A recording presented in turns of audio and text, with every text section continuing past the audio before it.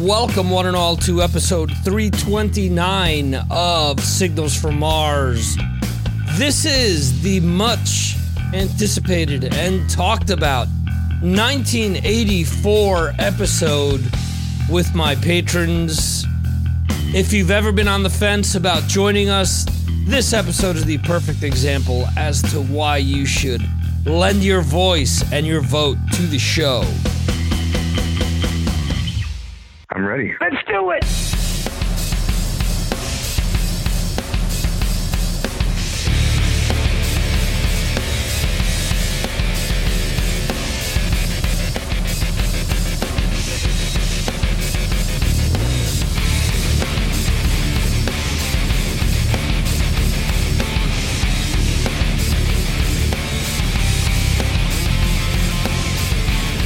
Okay, so as I mentioned in the intro to the episode, this episode is made up of several patrons. It was at capacity, almost. We could take on about 10 people at the same time, and I believe we got to 10, and Steve Hoker actually bounced out because the audio wasn't working well on his end, which sucks because Steve is always awesome on the shows that he's a part of. So as I mentioned, I value my patrons. I value everyone that listens to this show. Obviously, the patrons help keep the lights on, quote unquote, help keep me,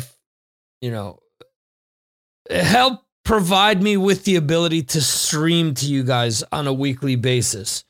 They help pay for Album of the Week vinyls and different things that I do through Patreon, and things that are going to be coming up on Patreon, where we're going to be shifting a few things. And I'm always changing things on there. I'm always changing things with all the different shows. I believe in transitioning and changing and evolving and trying to make things better.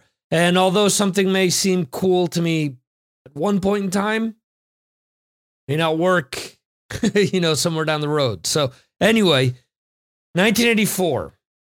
So many people talk about 83, 86. 84 may have been even harder for me to choose my top 10. There's so much good music that came out in 1984. And it goes beyond some of the albums that a lot of us know about. And look, there were 45 albums, I believe, voted on. But the top 10, top 12, somewhere in that vicinity, maybe 13, were albums that were voted on quite a bit. So that goes to show you the quality of music that came out that year. And I think for the first time, there's people that maybe have gripes with what albums appear where. But at the same time, I think we started learning a few months back when we started doing these episodes that, hey, there's an album at 20 because the 19 ahead of them are fucking monsters. They're huge albums. They're great albums. And I don't want to give too much away because I want you guys to check the episode out. And I hope this entices you to join us on Patreon. Sean Richmond, who joined us recently, mentioned that these Patreon episodes were what really drove him to jumping on board, because he liked hearing the banter, the camaraderie. And look, he wasn't able to join us live, but he voted. And that's the thing. You don't have to be on the show to actually take part in these episodes. The voting process is all done before. And we got, out of 17 people plus me, 18, we got, I think, everyone but 3 people to vote. So we got 14 people to vote in the end. So that to me is kick-ass. I'd love it to be everybody, but I get it. Not everyone has time to play podcast. People have more important shit to do. We've got all types of people on Patreon, all different walks of life. and everyone's life is just as important, one from the other. Even some people that are saving lives, other people that are driving buses, other people that are politicians, project managers, life coaches, so on and so forth. We're spread out all different walks of life, graphic designers, cybersecurity, retirees, people writing about economics. I'm trying to think off the top of my head what different people do here. People in the health industry. Anyway, real quickly, shout out here. Again, Sean Richmond, Chris from Decibel Geek, Tony in Barcelona. We have Gene Eugene DX in Canada. We have Anthony Mackie in Ireland. We have Ed Ferguson in Kentucky. We have Johan in Sweden. We have Metal Dan in California. We have Jose in Connecticut. We have Chris from the Song Swap Showdown, New Jersey, actually. We have Gabriel, the metal dentist in New Jersey. We have the retiree, Mr. Yarg Metal himself, Brad Dahl, yargmetal.com, out there in Utah. We have Mike Jones in Central Jersey. We have Jeremy Weltman up in the Manchester area, outside of Cheshire, I believe. If I'm not messing that up. Cheshire, or not sure if I'm pronouncing that correctly. Jeremy, you can crap on me the next time you're on the show, which is probably going to be tonight. We have Twisted Steve Hoker in New Jersey as well. And we have Steven Saylor in Pennsylvania. Thank you, all of you guys, for your support. If you want to keep track of the show, if you want to check out all the social media places where you could like, follow, share episodes, all the various streaming platforms, all of the podcasting platforms, go to signalsfrommars.com and you can find links to all of that great stuff. You can find it across the top and bottom of the site, or you can just go to follow to find the whole expanded list. Also, you can go there to find Patreon. And once again, patreon.com/Signals from Mars. And that's enough yammering from me. Thank you for being here. I appreciate you spending time listening to the show. And drop me a line. Let me know anywhere on any of these social media platforms that I just mentioned. If you want to mention that you love the episode, that you didn't agree with the episode, that some of our comments didn't make sense, so on and so forth. All comments are welcome, good, bad, or indifferent. So there you go. Thanks once again. Let's move on to the countdown.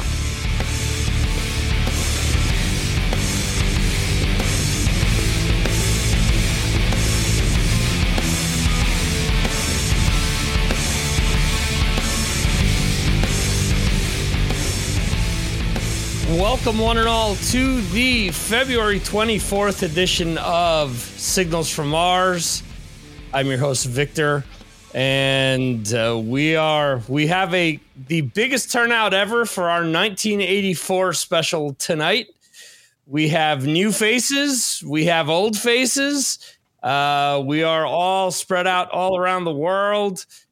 We have Anthony Mackie in Ireland. We have Johan in Sweden. We have Jeremy in the UK. We have Mike in New Jersey. We have Ed Ferguson in Kentucky, Metal Dan in California, and Tony in Barcelona. We have Steve in New Jersey, and we have Brad in Utah joining us tonight.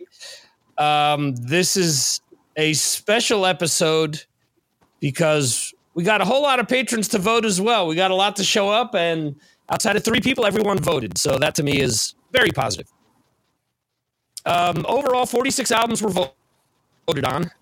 And I got to tell you, it was a very interesting afternoon because I reached out to everyone who hadn't voted and said, hey, we got a few ties here. you mind voting? I know you didn't vote yet, but yeah, it would be interesting if you could lend us your votes. And there have been some spots that have shifted all over the place. Number 2 was solid all week, and not so much at the end of the day today. So it'll be interesting. What do you guys think will be number 1? Any guesses? I'm feeling going to go out on a limb and say Iron Maiden. You think it's going to be Iron Maiden? Okay. Well, we'll see. Maybe it'll be. Let's see. We lost 2 people. We lose. All right. You getting feedback on me, Jeremy? Shit, this happened the last time. It's better now. I just reloaded, and you sound better now. Okay. All right. I'm recording on my end. I'm hoping that. Let's see. You sound absolutely fine now. Yeah. Good now. We have Sean in the chat as well. Sean, can you hear me okay? Are you hearing me distorted? Hope it's not like a few weeks ago where it was completely distorted and then it came out that way in the end in the video. So, but anyway, so 46 albums were okay. Sean is saying it sorted itself. Okay, cool. 46 albums were voted on. So I'm going to go real quick here from 46 all the way down to 16. And then we'll talk about the top 15. If anyone wants to stop me along the way because an album that they feel shouldn't be outside of the top 16, which may happen. I'm not going to say whose screen I'm looking at the moment as I'm saying that, but and all you guys know, 1984 was a very hard year to pick. There's a lot of good music, and it's funny because I was looking at this and I was thinking this was harder than 83, and I think a lot of people point to 83 as being a much bigger year, but I would argue that this is even a better year than 83. So anyway, so here we go. 46, Q5, Steal the Light. 45, Spinal Tap. This is Spinal Tap. 44, Slayer, Haunting the Chapel. 43, Kick-Axe with Vices. 42, HSAS with Through the Fire. 41, Anthrax, Fistful of Metal. 40, Metal Church. 39, In Excess, The Swing. 38, Helix, Walking the Razor's Edge. 37, Warlock, Burning Witches, 36, Manowar, Hail to England. 35, Yngwie Malmsteen's Rising Force. 34, Stevie Ray Vaughan, Couldn't Stand the Weather. 33, Sammy Hagar, VOA. 32, Motorhead, No Remorse. 31, Weird Al, In 3D. 30, Queen with The Works. 29, Triumph with Thunder 7, 28, Crocus with The Blitz. 27, Europe with Wings of Tomorrow. 26, The Cult, Dreamtime. 25, The Cars, Heartbreak City. 24, Saxon, Crusader. 23, Steve Vai, Flexible. 22, Billy Squier, Signs of Life. 21, YNT and Rockweed Trust. There's somebody in the chat chiming in on Facebook saying, "What's up, brother?" We can't see who you are. It just says Facebook user. If it's Bill Elam or Rob Rowe or someone like that, let us know who you are.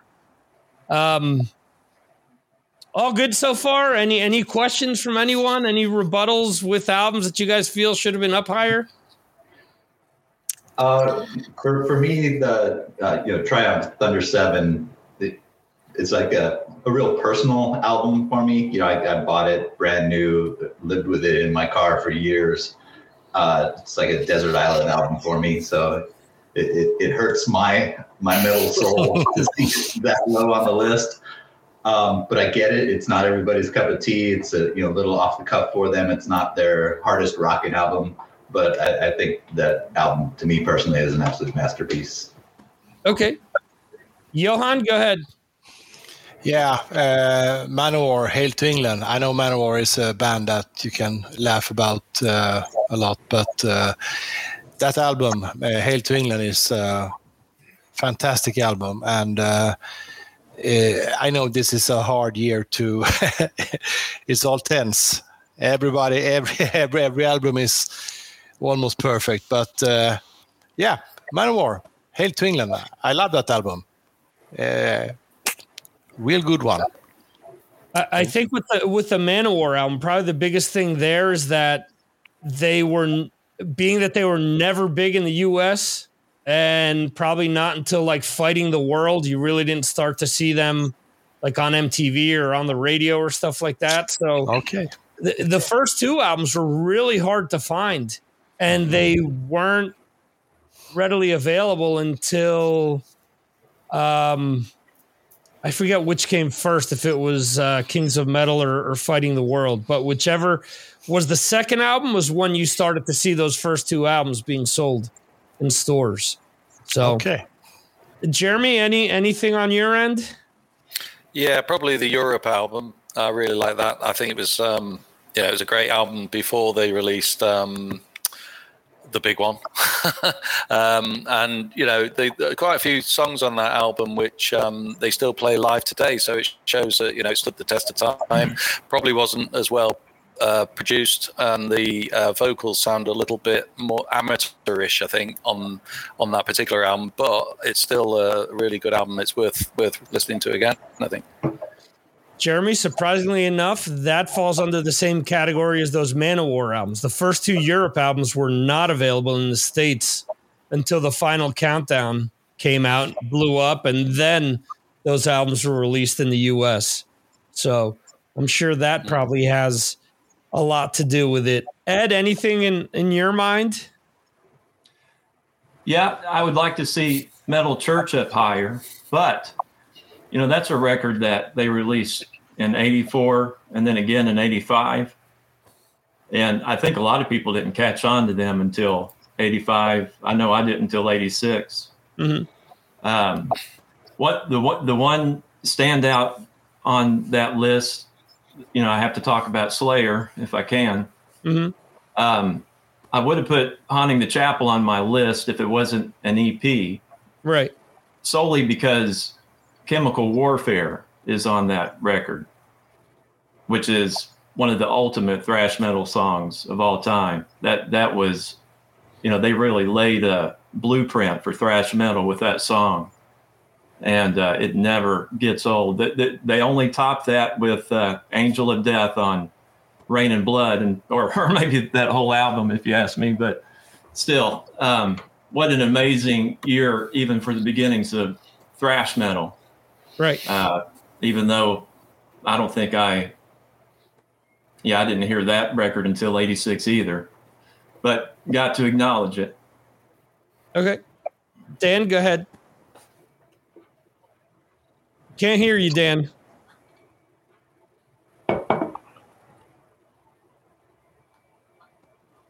Still nothing.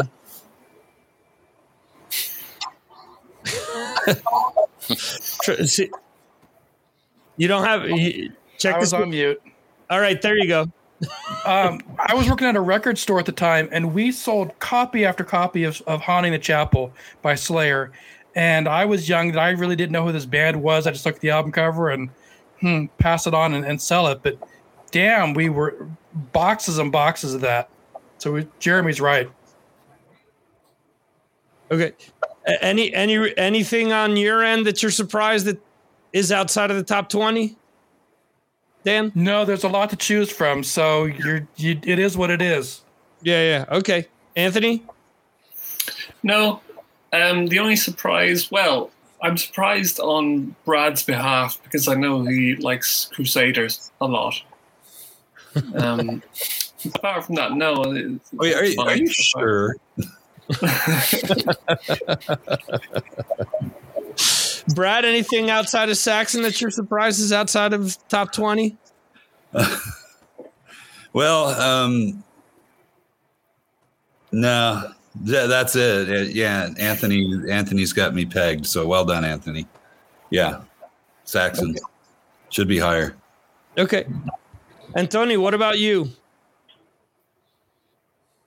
Well, two of my lower votes, Alex and Q5, are two of the three of the lower votes of everybody. So maybe it's something personal for me, not for everyone. The two of these bands. Okay. Can you hear me? It's cutting in and out a little.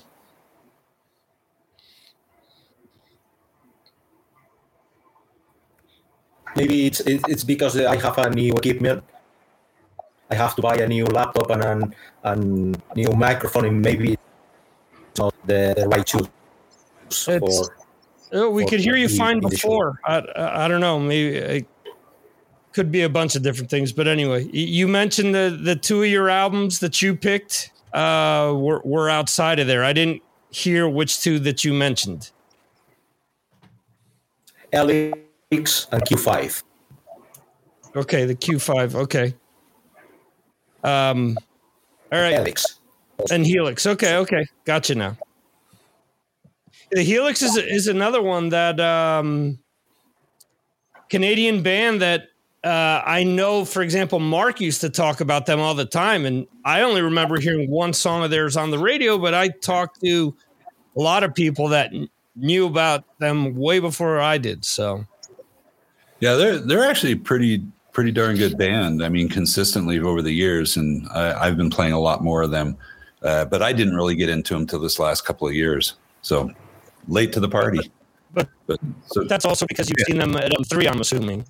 I have not. I've never seen them anywhere. I wish they would play at M3, but M3's they're kind of rough on Canadian bands. I don't know why. I got to see Helix on the Monsters cruise with the guy with the big hair. I don't know his name. He was one of the original guitar players from those videos back in the day.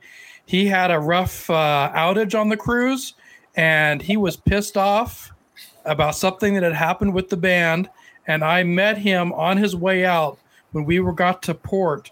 He was having a bad day. And he was sitting there, but he was very nice to me. And I could tell that he was leaving now. He wanted no further thing with Helix, and he never returned to the band after that because the band played the cruise the next year, and he was gone. He's the famous guy in all those videos. He's very iconic looking. It was just kind of humorous that I kind of politely walked up and said, "Hey, can I get your auto? I think you're cool." And he kind of grumbled something about something going on with the band I didn't want to get into. I said, "Thank you very much. Bye-bye." Getting out of there before getting hit by any friendly fire. All right, so real quick, let me just do 20 through 16 here. So 20, we have Whitesnake, Slide It In, Kiss with Animal Eyes, Great White with Great White, Bon Jovi with Bon Jovi at 17, and Rush with Grace Under Pressure at 16. Johan? Thoughts?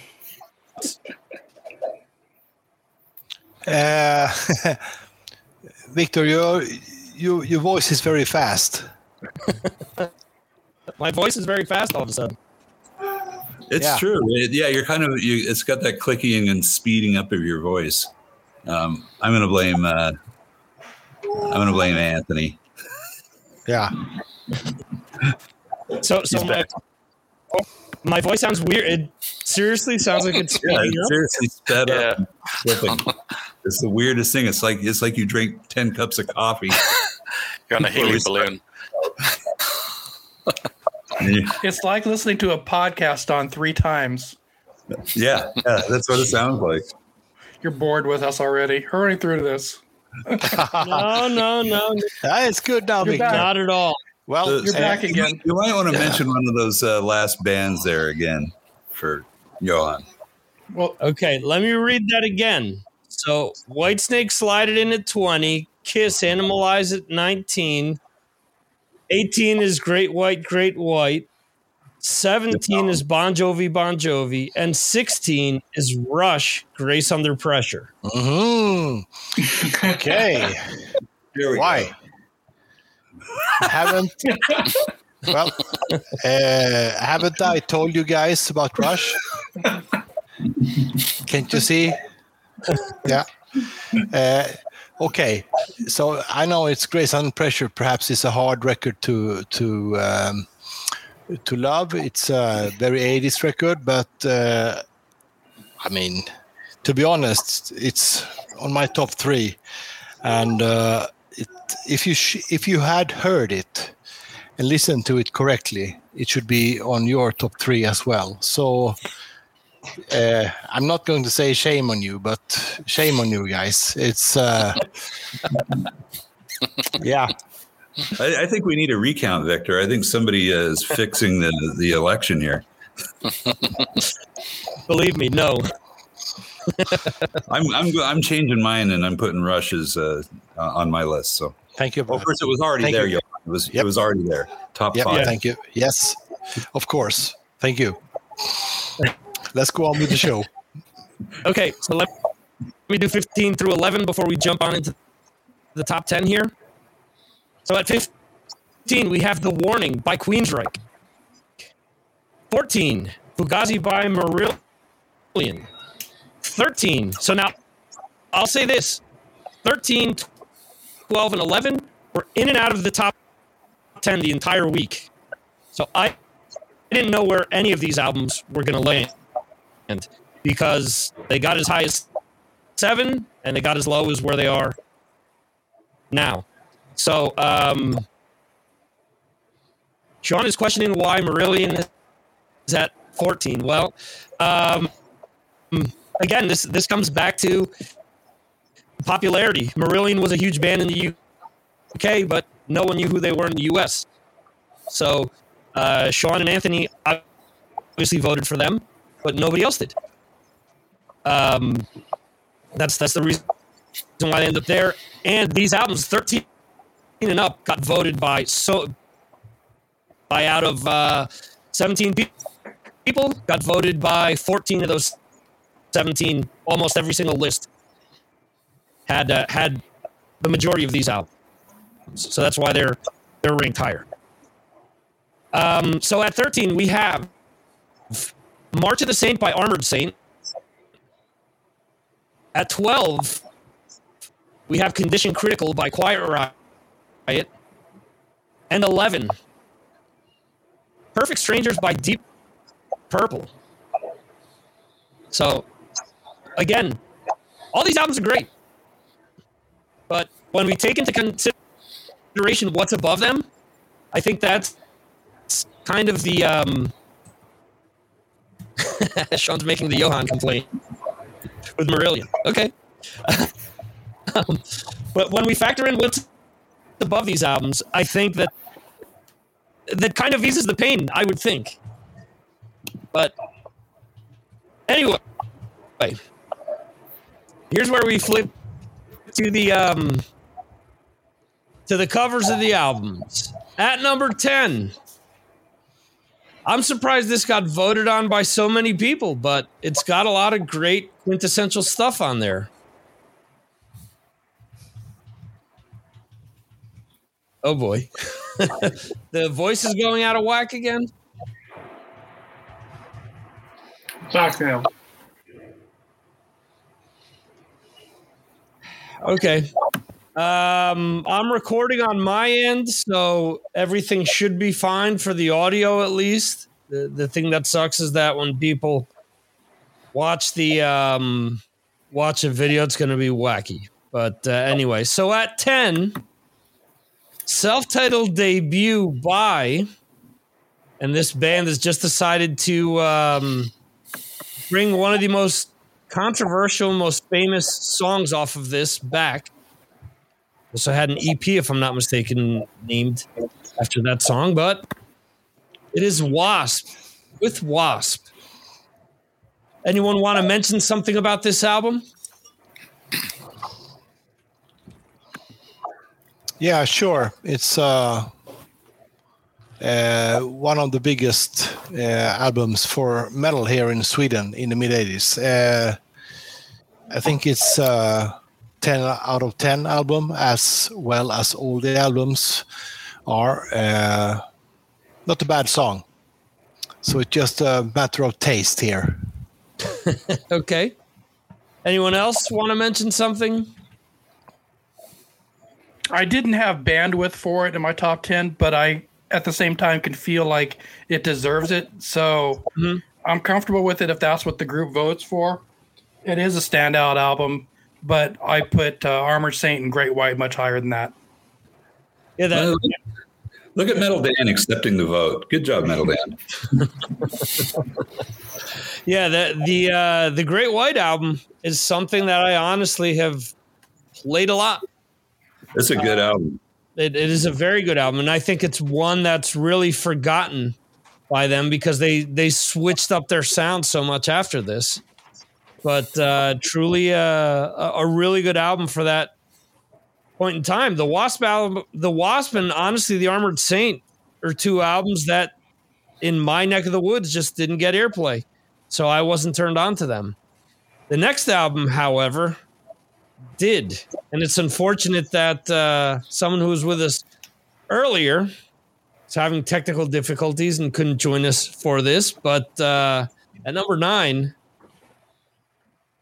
Stay Hungry by Twisted Sister. Anyone want to mention something about this album? Well, as the New Jersey representative, I will cover for the Hokinator, Twisted Steve Hoker. Absolutely brilliant album. So much, it put kind of the fun in metal at that point. Little bit of comedy there, along with some good positive messages, and just an amazing overall band. To my ears at age 14, when I first heard it, it was just spectacular. And the album cover freaked out the parents, so it was an A+ effort all the way. Okay. Anyone else? Yeah, for my youth, that Twisted Sister album, I have a little bit higher. I can accept it at 9 so far. It was Twisted Sister and Y&T on these two albums of '84 was my true first concert experience. I think I was 16 or 15 or something like that. And iconic. It was something for my youth at the time. And, I knew about Twisted Sister before with Dee, but I'd never seen them live, of course. So my first experience is Dee riling up that crowd at Irvine Meadows in California. And that's what I have to say about that. Okay. Johan, go ahead. Yeah, Twisted Sister were the absolute most popular band in Sweden, 1985, I would say. They have 2 videos on our only 2 network channels. I Wanna Rock and We're Not Gonna Take It. And they were the absolute biggest metal band here back then. Okay. Ed, did you want to say something?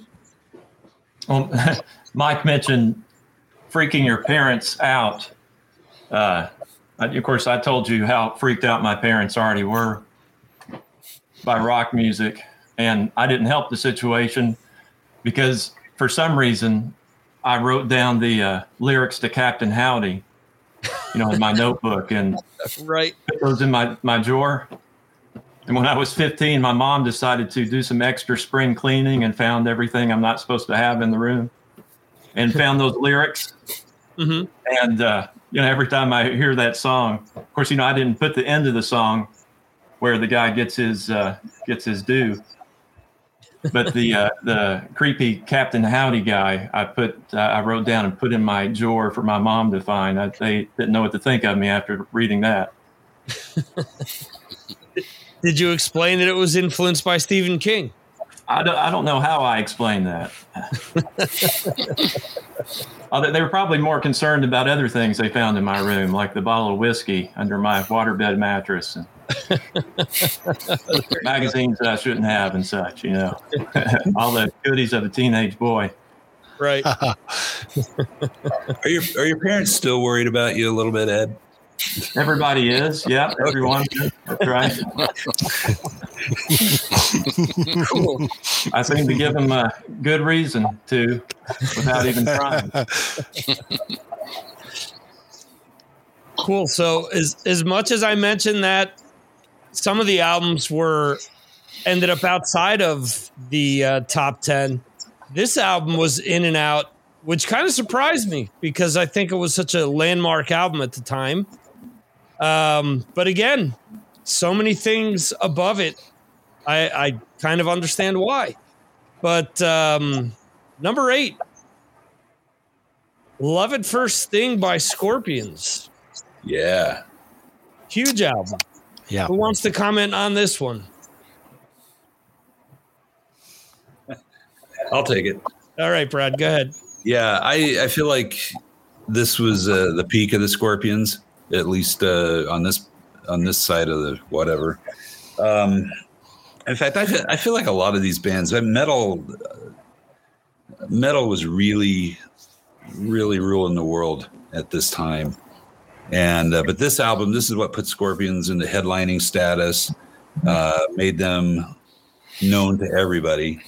Everybody knew Rock You Like a Hurricane. It was their biggest album. I don't know that any of their albums have been bigger. Yeah, I don't think anything tops this as far as sales. Yeah. And I mean, you look at the album, you look at the singles that came off of it, from Rock You Like a Hurricane to Still Loving You to Big City Nights to Bad Boys Running Wild.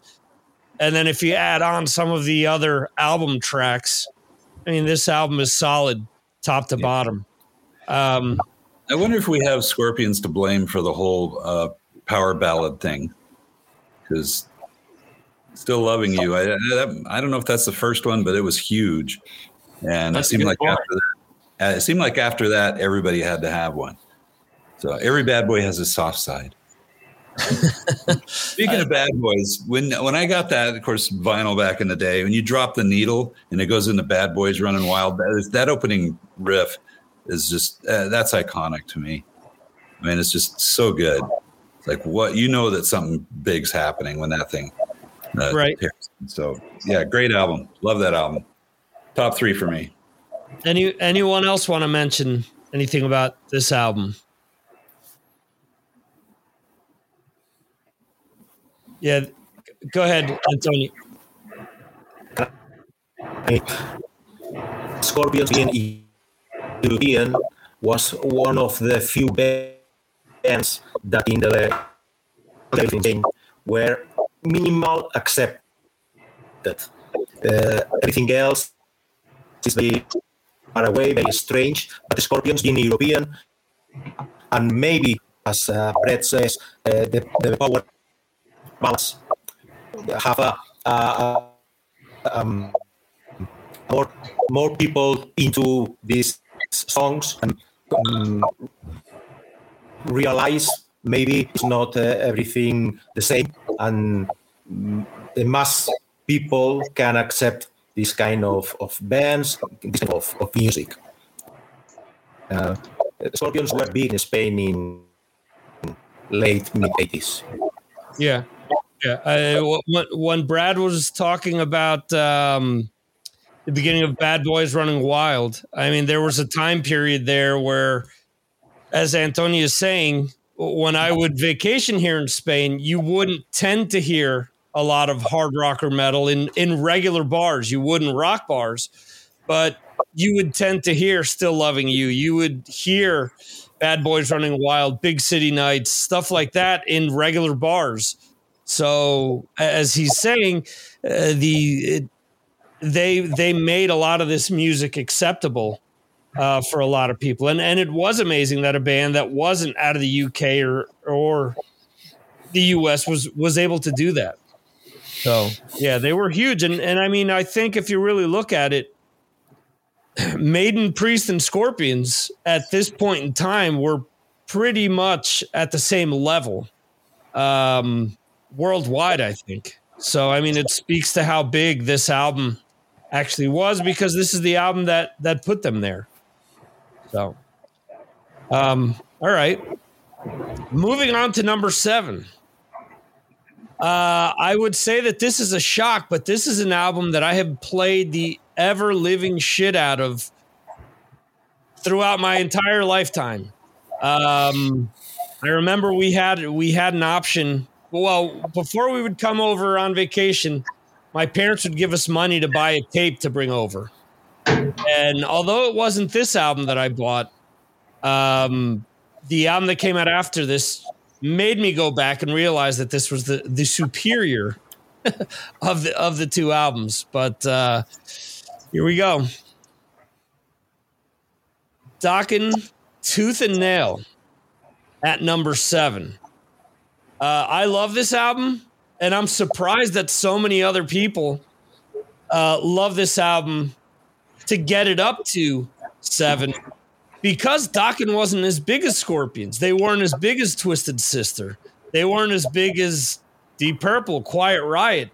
But is this the effect of maybe afterwards going back and listening to these albums now, realizing how good this album is? Or is it that for you guys that voted for this, was it just that good of an album that you guys have always felt it was good? I mean, the guitar playing is awesome on this. I think the songwriting is among the best that Dokken is ever released. So, I mean, it makes sense that this will probably be the highest charting album out of any of these lists that we will do. Anyone want to mention anything about Tooth and Nail by Dokken? Go ahead, Ed. In 1984, everything was still pretty heavy. Mm-hmm. So when this album came out, my friends and I like this one just as much as everything else we listened to.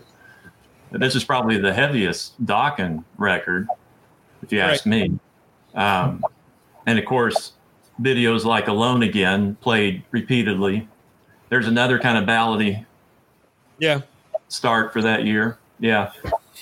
This is a classic record. Yeah, it deserves to be on the list. I think this is the album that really put George Lynch on the map. I mean, if you take away anything else that he's recorded, just the solo for the title track, I mean, is just one of those things that, in my opinion, could rival something that Vivian Campbell or Randy Rhoads did at that point in time. You know, it's up there as one of the most quintessential solos of that time period. And the title track, Tooth and Nail, that's almost as heavy as a thrash metal song back then. It's got some thrashy riffs in there. Yeah, absolutely. Too bad they had to poof out their hair the next year in '85 on Under Lock and Key. Yeah, well, that was they get a cool album cover on this one, and then in '85 they had to show us pictures of their pretty selves. Well, that was the label. The band actually hated that cover, and that the whole story behind that is that the label paid, I don't know how much money for those outfits. They did the photo shoot and they threw them all in the garbage, and the label got pissed off at them because they'd spent like thousands of dollars on that, and they were like, "Yeah, we don't." We're more of a jeans and t-shirt band, and that's actually they were managed by the same people that managed Metallica. And their management was trying to get them to go more in that like street type of a look, more so than a glam look. And it was all Elektra's doing. They were giving Stryper a run for their look on that album, Under Lock and Key. All that yellow. Anyone else want to say something about Tooth and Nail? No, it's a great album. First album I got of theirs. Like Metal Dan, I saw Twisted Sister with Y&T. Talk about outfits. Hey, Dan, how about those outfits Y&T were wearing on that tour? Yeah, and they had the new mascot with the robot guy for the first time. Yeah. And the video of the short shorts that they regret wearing. Oh, yeah. Yeah, but they had all these. Dave Meniketti was wearing this big hot pink jumpsuit kind of thing on that tour. But anyway, the opening band here, I don't know if it was the same where you saw him, Dan, but it was Dokken. And so that was obviously the first time I'd ever seen Dokken. And yeah, they hit the stage with tooth and nail and just blew the place up. For an opening band, it was incredible. Every song they played was great. And they were really, really good. And Don Dokken at that point, in fact, during the 80s, I think he was the best hard rock singer. His tone, his range, he had just an incredible scream. At that point, he was the king. So, yeah, it was Dio and Dokken speaking to Brad in San Bernardino on that tour, and Dokken I had as number 11. Just didn't make my top 10, but back in the day, I used to listen to it all the time. Yeah, this is one for me that I still listen to from time to time. So, again, happy it ended up at 7. Yeah, it's one that I will never be like, oh, I don't want to listen to this. Anytime any of that stuff comes on, I'm all in. It I haven't got bored of it yet. Cool. All right, number 6, and I will say that the biggest song off of this album was the track that most people submitted when they submitted the track for an album. So it just goes to show the popularity and what MTV can do for you all these years later. It is Out of the Cellar by Ratt. Excellent. Anyone want to mention anything about Ratt? Go ahead, Dan. So I do. So I created a list for myself, and maybe this is another topic for another day, but I created albums that come to my head that I think is a perfect album. And Ratt Out of the Cellar is a perfect album. When I say that, that means there's no duds on the album. Every song is listenable over and over. It's perfect all the way through. So Ratt Out of the Cellar is number 3 on my list, and definitely one I still listen to today. Okay. He's absolutely Ed, right. you were going to say something? Yeah, he's absolutely Okay. right. This one is at the very top of my favorite, classic pop metal records. And Round and Round, we've heard a million times, but man, that song is still great. And Warren DeMartini, he's probably my favorite guitarist from when I'm comparing him to George Lynch. Both of those guys were super hot players back then, but Warren DeMartini was always my favorite. And yeah, like Dan said, there's not a bad song on this record. It was a perfect follow-up to that EP that they released in '83, I guess. And the guitar playing on this record is great. The songwriting is, dark and heavy, but yet fun too. It was a perfect record for 1984. Yeah, a shame that they can't get their shit together. More than anything else is that their catalog, the entire thing, isn't available on streaming services. There's a lot of stuff that is missing, or stuff that where you don't have complete albums. The EP is nowhere to be found. Some of the bigger songs off of the EP are nowhere to be found, and that to me is a big shame. And that's just because they can't get along and straighten all that stuff out. So maybe one day. Number 5. This is an album that I watched something online about the biggest singles that were released in 1985. And it was the number 2 single that year, but it's still the second most streamed song from that year as well. And it's so different to anything that the band had done before. And this, to me, Brad mentioned Scorpions possibly ushering in the power ballad. Did this band make it okay to have keyboards on your songs? Van Halen, 1984. Jump is the second most streamed song of 1984, only behind Culture Club's Karma Chameleon. So, this was a hugely popular album. For me personally, it's probably my least favorite David Lee Roth era Van Halen album, but who voted on this? Who wants to talk about this album? Go ahead, Brad. Yeah. Let's see. I voted on this one. I really like this album a lot. And even though there's keyboards on it, there's no keyboard player per se. I mean, let's just say it's not like they added a keyboard. That's due to Eddie's stubbornness, because later on in life, they did add a keyboard player live. No. When? Yeah.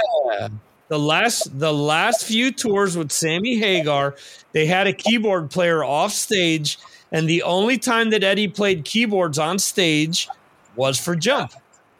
Yeah, that's true. He stopped playing keyboards on stage. I think he was afraid letting Sammy play guitar. So anyway, that's neither here nor there. This is a really good album. I mean, it sounds good. The songs are good. It rock. They made keyboards cool. Yeah, for me personally, a song like "I'll Wait" used to always come on when I went to the dentist. So I mean, it had a different kind of memory for me. When you got there, did you have to wait? Yeah, I did. It was they always played "I'll Wait" in the Dirty Dancing soundtrack. I don't know how that worked out. It was as if it was waiting for me. So, anyone else want to speak about 1984? Well, Go ahead, Anthony. The production on this album is so dry and natural, and I think that's one of the reasons why it hasn't aged at all. It sounds as fresh as it did back then. You know, it's pretty raw, and I don't know, like Jump is Jump, but Jump is amazing. Like. I don't know. Have any of you guys watched any of the of Rick Beato's videos where he analyzes a song? He goes, "What makes this song great?" That's his thing. Mm-hmm. And he does his episode on Jump is really good, and he kind of puts words into what I've thought for ages about that song, how it's so much better than people think it is. Yeah, for as much shit as I give them for what I just said, I mean, the song is classic for what it is. I don't think anyone can deny that. And I mean, listen, I say the same thing about Panama and Hot for Teacher, and even I'll Wait. These aren't songs that I search out because I've heard them so much over time, but when I want to listen to that early Van Halen catalog and I go through all the albums, I have no issue listening to it. And hey, at the end of the day, if I have to choose between listening to 1984 or Thriller, it's 1984 all the way. So, anyone else before we move on? Anyone else want to say anything about 1984? Okay. Number 5, an album that we talked about not that long ago, or a band that we talked about not that long ago because we came up with an ultimate playlist for them after doing a special on them previous to that. But it is. What did I say? Oh, 4. Yes, number 4. Yeah, this album. Number 3 and number 2 kept shuffling back and forth. And then as of yesterday, this one kind of stood pat at number 4. So number 4 is Defenders of the Faith by Judas Priest. Anyone want to mention something about Defenders? Yeah, I'll step in there, I think, because I'm wearing the hat. Yeah, I mean it's a great album. Judas Priest have released many great albums during their career, and I think we'd probably agree that this is probably it's up there with their best work because it's so solid all the way through. Some of the albums that they've released, they tail off, or there's a few the odd dud song in there that you don't want to hear, but this one really rocks in a good old 80s style, and I really enjoy it. I just think it's a great album, and I know there's others that probably agree, and it's worthy of being number 4, I think. Okay. Anyone else want to mention something about Defenders? Go ahead, Johan. Yeah, this were my number 1 album in hard competition. But as Jeremy said, it's a great album. No fillers, just good songs all the way through. My favorite song, as I posted to you, Victor, is the Sentinel. It varies, but right now it's a Sentinel. So, yeah. Absolutely magnificent. In my opinion, their best album, but I know that someone thinks different. But yeah, Defenders, what an album! Yeah. Anyone else? Okay. Yeah, to me, it's top 3 Judas Priest for me. Absolutely. Was my number 2 album, if I remember correctly.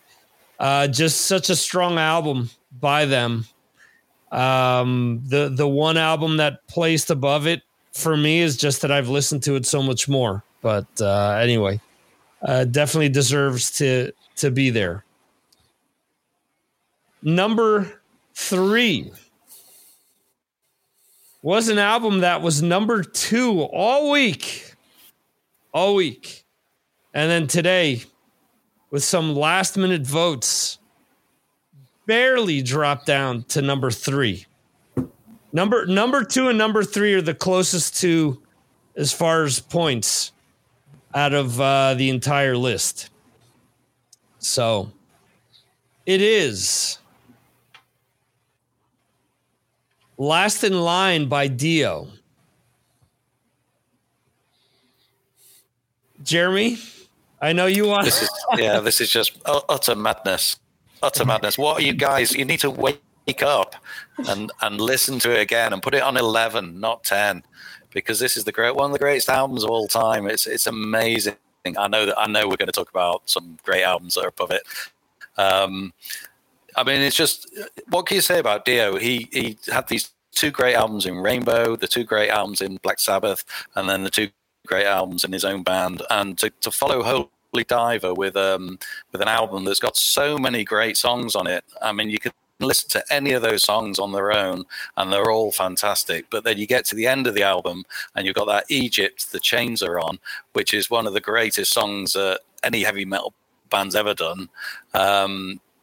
Beats Iron Maiden, beats any other band to me. The band is really rocking, it's cooking, it's playing as a heavy metal band should play. It's melodic. You can sing along to it, but you can still rock out to it. It's fantastic.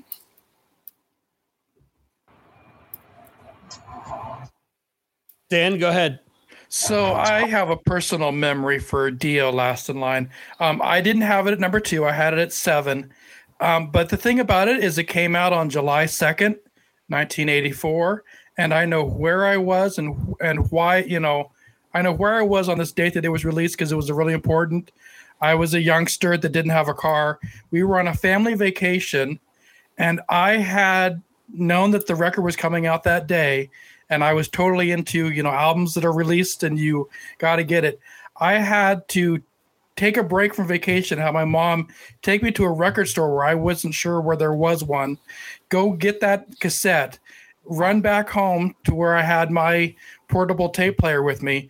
And I said, I got to be alone and I'm putting this in and I have to listen to it right now. Nothing else matters to me. You guys can all vacation, but I was young And that's what mattered for that day.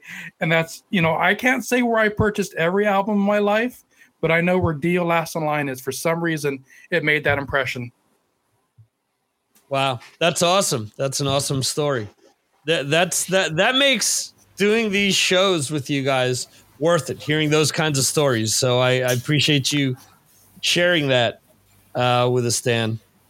Anyone else want to mention something about Last in Line? Mike, where did you see them? So I got the pleasure of seeing that tour with Twisted Sister opening up at Red Hot. They had lasers shooting down on the stage from up on the rocks. Dio comes out with the sword and he's shooting lasers all over the audience. It was just so absolutely epic. Every band member was like the perfect band member for that time, that place in Dio's career. A voice from God, like the guys. How a voice that big came out of a man that small has just always been utterly amazing to me. I wore out my first cassette copy that I bought in my car, bought it again, bought it on CD, had it on vinyl. So yeah, I mean, this one has a very, very special place in my life. I think I had this one at number 3, so it's right up there for me. Cool. Anyone else? I'll share a real quick story. Kind of touches on this. So I get a message yesterday, and the message is from somebody it says the name says Jimmy Rock and Roll or Jimmy R&R, and I'm thinking, who the hell's this? And it's my mailman, and my mailman is, I don't know, mid-50s, doesn't look like he's into rock music at all. And I told him, I said, does the R&R stand for rock and roll? He says, yeah, all my friend, his name is Jamie, Jaime in Spanish. And he says, yeah, but all my friends know me as Jimmy Rock and Roll. He goes, because every good, rock musician, their name is either Jimmy or James or something like that. And he goes, like Jimmy Page, Jimi Hendrix. And he says, like Ronald James Padavona. And I'm like, whoa. He goes on to say James Hetfield and stuff. But what stuck with me is he knew Ronnie James Dio's real name right off the bat. And he goes, you like music, don't you? I go, you want to come in and see my vinyl collection? He goes, no, I need to finish for the day, some other day. But so we real quickly start talking about Dio. And he admitted to seeing the Dio hologram here and everything else. But it was like one of these coolest things that without knowing it, my mailman is a really big Dio fan. So yeah. Love the album. It's funny because I revisited Last in Line while doing this. And before that, I was like, I like the album. I don't love it. And then after I started listening to it, I'm like, shit, this has so much good stuff on it. Like, it's one of those things where there's so much good stuff here that you forget about some of the stuff that you like because you listen to other stuff more. But the album is, I'm not going to argue with Jeremy as to whether it should be higher or not, but I'm glad it's within the top 10 and it's within the top 3. So, number 2, an album that Johan and Brad, the three of us talked about last week. To me, this album signaled the beginning of thrash metal. And Ed, you mentioned Haunting the Chapel before, but to me, Ride the Lightning, I mean, it starts off with Fight Fire with Fire, the title track. I mean, even Fade to Black to me is something that, for as much as people talk about Ozzy guitarist and Tony Iommi being the most important, to me, the song Revelation Mother Earth was such a huge influence on thrash metal with that acoustic part going into that fast part to the end. I think that's a direct influence on Fade to Black. I mean, to me, this is what really laid the initial foundation for thrash metal. Not taking anything away from Kill 'Em All, but I do think that Kill 'Em All, for the most part, was more of a new wave of British heavy metal album, where Ride the Lightning was finally their stamp. And I mean, that's without me even mentioning For Whom the Bell Tolls and Creeping Death, which get played 1 million times a day on radio all around the world in 2023. So, Ed, Ride the Lightning. Yeah, you're making good points. They kind of showed what you could do with thrash metal, beginning with this record, being more diverse than Kill 'Em All. Of course, this was my intro to thrash metal, hearing them on the Metal Shop. And so I heard Ride the Lightning first, went to the mall the next day, bought it, and then heard Fight Fire with Fire for the first time. So that was probably the fastest song I'd ever heard. And nobody I knew liked it. I couldn't find one person that liked that. Right. They could handle For Whom the Bell Tolls, that kind of thing, better. But, after a while, especially with Master of Puppets, people started to come around and realize just how epically great this record is. The tone, the production is just perfect. I love this album cover. Not a song I don't like. The song Ride the Lightning, one of the greatest thrash metal songs of all time as well. These 83, 84, 85, even though thrash metal was still so underground, it's just so much awesome stuff to dig into during those years, especially because you can hear all the genres of extreme metal in all those bands. And then as the 80s went on and the 90s, then they became more subgenre. But back then, when it was all starting, you were hearing flavors of everything at once, and it was just super exciting. Yeah, and I think they and all the bigger bands, we point to, say, Suicidal Tendencies or DRI, or even Anthrax is doing crossover type stuff. But I do think that Metallica, just listen to Fight Fire with Fire. There's stuff there that's definitely drawn from punk rock that they're incorporating in there, which is kind of what made thrash. If you think about it, you take some punk, you take some Motorhead, you take some new wave of British heavy metal music, you fuse that all together. You fuse some of that, the acoustic stuff that Randy Rhoads was doing as intros. You look at Battery, you look at Fade to Black, you look at all these other things that they've done over the years, and maybe they don't get enough credit for crossing over some of the stuff. But I think this album is huge, definitely in retrospect. Anyone else want to mention something about Ride the Lightning? Johan? Yeah. Had it on cassette, not the original, just the taped over cassette. Right. It's a fantastic album. My number 2 or 3, I remember. But my favorite song back in the day were Trapped Under Ice. Not anymore, but this is a fantastic album. It's very important album back in the day. So perhaps Metallica's finest hour, perhaps.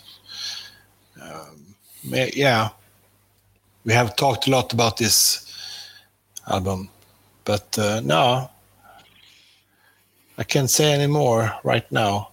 For Whom the Bell Tolls, I've seen Metallica at least 15 times, perhaps.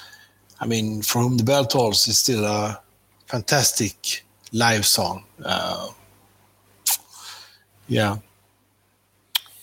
Fantastic album. Yeah. No, I can't say anymore. And outside of what you've mentioned about the album, one thing that you mentioned to me is a big deal. You said you can't remember if it was 2 or 3, and that's because there's so much good music here that it's hard to keep track of which album you ranked above the other one just because of that.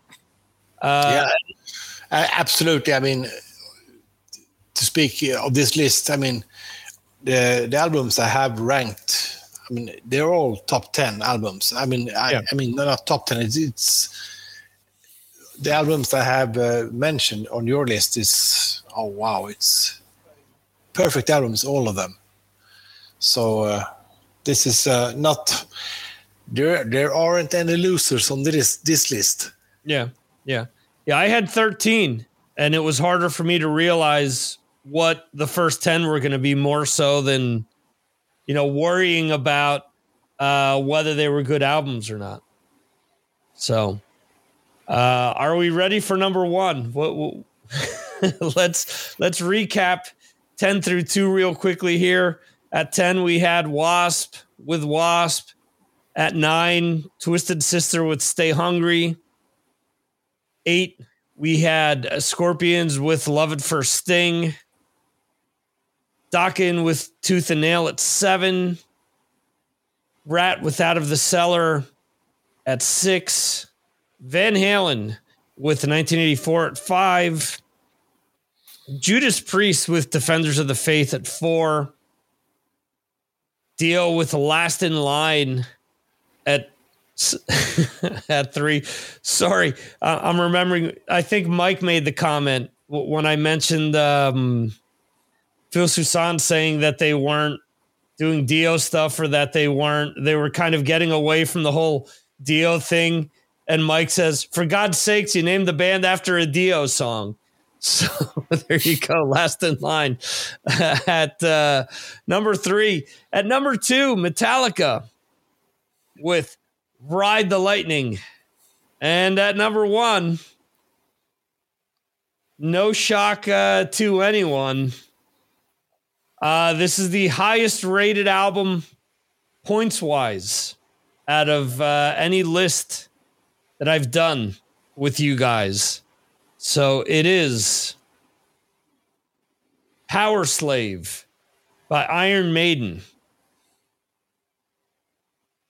Huge album for the band. I think Number of the Beast was probably the first big album in the States for them. But I think this was the first huge album for them in the States, because I remember MTV premiering the video for 2 Minutes to Midnight. I remember them premiering the video for Aces High. And that was unheard of for bands like this at that time. Outside of maybe Ozzy and Motley Crue and Kiss, I don't know, maybe Def Leppard. Outside of that, you didn't have bands like Iron Maiden getting a lot of press on MTV, and it was a big deal. They did a whole, back then they did the video premieres, and they played the song throughout. They played the video throughout the day. 2 Minutes to Midnight was on a considerable amount of times, and that to me was huge as a heavy metal fan. This album, I think, easily, outside of maybe one or two maybe, was on everybody's list at one place, one spot or another. So this is a big album for pretty much everyone here. Who wants to talk about Power Slave? Raise your hand. There you go, Dan. Mike, go ahead. You were first. Power Slave. Oh, are you muted? Can't hear you. Yeah. So going back to what Dan had said about anticipating an album coming back and having to get it the first day. September 1984, me and a bunch of my friends from high school left school, middle of the day, the second the record store opened, piled into my car, drove over to the record shop, opened the box, and got our original copies of Power Slave, sat in the car, listened to it all the way through twice before heading back to school. So that was the album for me in high school, and I played it over and over and over again. And is another one of those albums that could come up any day, and I will listen to it all the way through, no matter what. Who else? Yeah, I don't remember where I was when I bought that one either, or that one, but I know I had it on cassette. And what was interesting with the cassette is, you're listening to it for the first time, and the cassette had a long gatefold. Some of them were just, a couple of pages, or you flip it once, and that was it. But this one was special, and it folded out to 8 pages or so. I don't know, whatever. But I just remember that. And you kept looking at it back and forth. Both sides double printed. And it's a perfect album, and the launch of the tour that really made them what they are now today. With that tour, Scream for Me, Long Beach, the live After Death, and all that, it pushed them to the next level. Yeah, absolutely. Who else? Who else wants to talk Power Slave? Yeah, I will. Go ahead.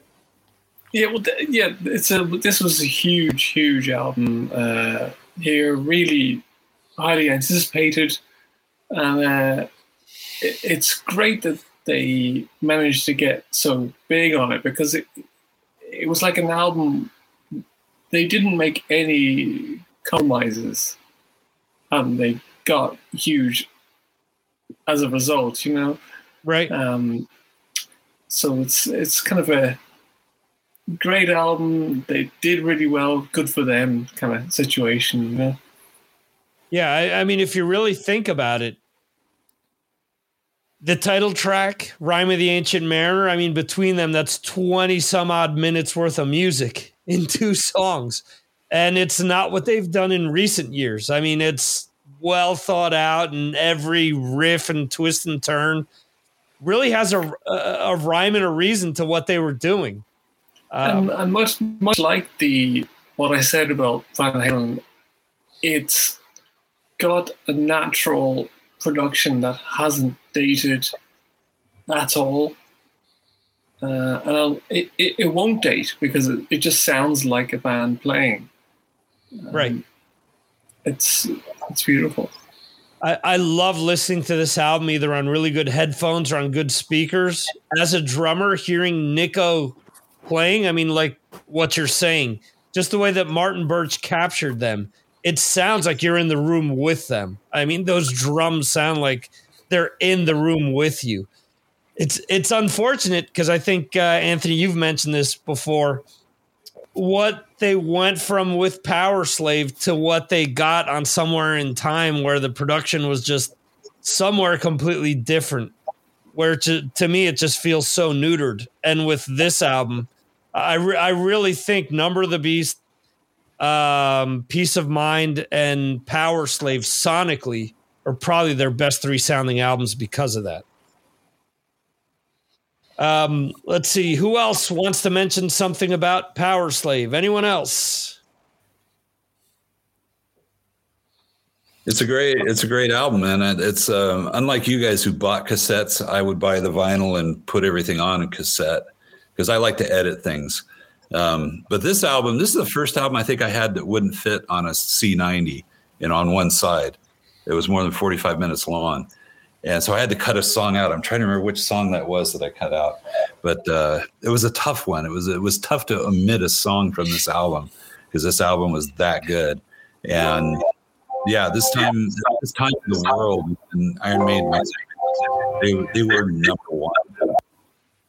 So it was great album, great concert too. So cool. Anyone else? Power Slave. Yeah, this is the first album that I remember back in the day in 84, 85, seeing older guys in my town wearing concert T-shirts with Power Slave. So with the mummy head on the front and and the tour on the back. Mm-hmm. And I remember asking them, where did you buy those t-shirts? I bought it in Gothenburg, where we see them. So that's when I decided I want to go to concerts. And obviously, when they were here on the Power Slave tour, they were here in Europe. Motley Crue was opening up for them. And to see that show would be absolutely amazing. And to me, it's one of those shows that I've really wanted to see. Maiden and Motley Crue 84 in Gothenburg. Yeah, but I wasn't there. That's Motley Crue coming off of Shout at the Devil, right? Yeah. But they have changed their stage outfits, so they were a little bit more, with the colors and the, more theater or paint clothes. So we were a little bit confused when we saw the pictures from the show. Right. They drastically changed their look. Yeah. That's for sure. Yeah. Yeah. Big thing back then. Yeah. Absolutely. Cool. So, any surprises in the top 10 for you guys? Anything that you guys could say doesn't fit the top 10? Well, I have to say there wasn't too many from my list in the top 10. I was surprised that, say, Scorpions was so high. I never even considered putting Scorpions in, So the top two, no surprise whatsoever. It was always going to be those two. I'm surprised that Dio was as high. I know it was very high among some people's lists, but I didn't think it would get that high amongst, everybody's. Yeah. So yeah, that's it. But like, what did you have as number one, Anthony? Good question. I know it changed at the last minute. I think it was Dio. No. Oh, okay. No, it was either. I can't remember. You want me to say it? Oh no! Yeah, it was Marillion. Of course it was. Yeah. Good for you, man. That's awesome. Yeah. I think that's the difference between where you are and where I am. Where Marillion doesn't even come in at all to me. They don't exist. But yet for me, in the top albums, and I had to keep them out, is Lizzie Borden, which is Los Angeles, California, and Keel with Lay Down the Law. So, those were on my radio in my area. Marillion didn't even exist. Oh, yeah. Well, we were aware of Lizzie Borden. Keel, not so much that. My introduction to Keel was The Right to Rock, so I presume that was after that. Yeah, but I mean, to your point, Dan, that's why I think doing these shows is so special, because we're all from different parts of the world. So especially back then, radio was so different, MTV was so different, and we've talked to Anthony about that, how that was pretty much non-existent for him. And in other parts of the world, I'm sure it was the same. Whereas, Scorpions was all over TV and radio back then for us. A lot of these bands were. So it's interesting how for some people certain things rank high. We talked about the Europe album. We talked about the Helix and Motorhead album. The Q5, which Anthony mentioned, I'd never heard of Q5 until he added it to the list, just because it was a band that we weren't familiar with. So that's something that I need to check out now. A lot of this, that's kind of what was cool about back then with radio, is that it was very regional. So a band like an Armored Saint could be big in like 3 states, and you heard about them. Whereas nowadays, everything has to be universal, or the band, quote unquote, isn't big. So, Anyway, any for anyone else, is there anything that surprised them? Go ahead, Johan. Yeah, I didn't hear where Merciful Fate ended up. No Merciful Fate anywhere on here. Okay. Yeah, we sold a lot of that album too in the record store, and I didn't know what was going on with Merciful Fate with that voice until much later. That album cover was iconic with their label and their logo and all that. I didn't have room in my 10 for Merciful Fate. Go ahead. No, I didn't either, but that's an album that I'm surprised that it didn't make higher because it's a very influential album. It's, I guess, I mean, here in Sweden, that's a huge album. Yeah, for us on the East Coast, had no clue who Merciful Fate was. Okay. Yeah. Oh. Anyone else before we wrap this up? You know, Merciful Fate got a lot more respect as time went on, I think, kind of like the Ramones did. Unfortunately, Joey and everybody isn't with us anymore. And I think he's still able to tour now with Merciful Fate because they got recognition from back in the day. And I think they got bigger as they got older. How about that? I mean, that's a fair point. Because, and I say that they weren't big on the East Coast, and now that I'm thinking about it, I actually spoke to Charlie Benante about the album Melissa by them. Was it Melissa? Yeah, it was Melissa, and then he said, Can't Break the Oath, or what's the name of the album? Don't Break the Oath. Don't Break the Oath. Okay. Don't Break the Oath. He said no. That's the big one, not Melissa. And he talked about how that was influential for them, and obviously Metallica did a whole melody on Merciful Fate stuff as well. So obviously there were plenty of people that were into them at the time. In any event, I want to thank everyone who joined us tonight. Johan, Jeremy, Mike, Ed, Metal Dan, Antony, Brad, and Anthony. Also want to thank the people that were in the chat. Sean Richmond joined us. Jose in Connecticut joined us. Again, there's a mystery Facebook user who joined us who I still don't know who that was. And also want to thank, anyone who, other people that voted that aren't present. We had Chris Sinzak of Decibel Geek. We had Chris Vaglio of the Song Swap Showdown as well. Both of them are also patrons who voted. Want to thank them for sending in their votes. And that's pretty much it. Thank you guys. It was a blast as usual. And we got to figure out what the next patron show will be. Possibly will be a band-related episode. We'll have to vote on that. And Merciful Fate.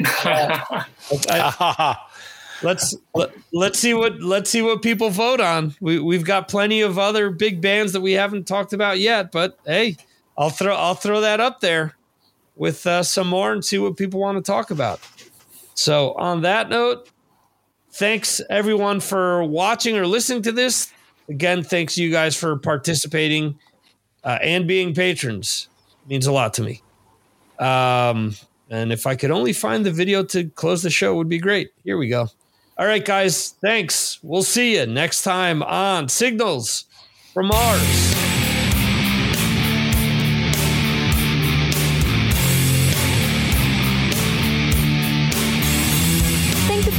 To the Signals from Mars podcast. You can subscribe to the show on all your favorite podcasting platforms like Apple Podcasts, Spotify, Google Podcasts, Amazon, and more. Go to signalsfrommars.com for more information. This concludes our show.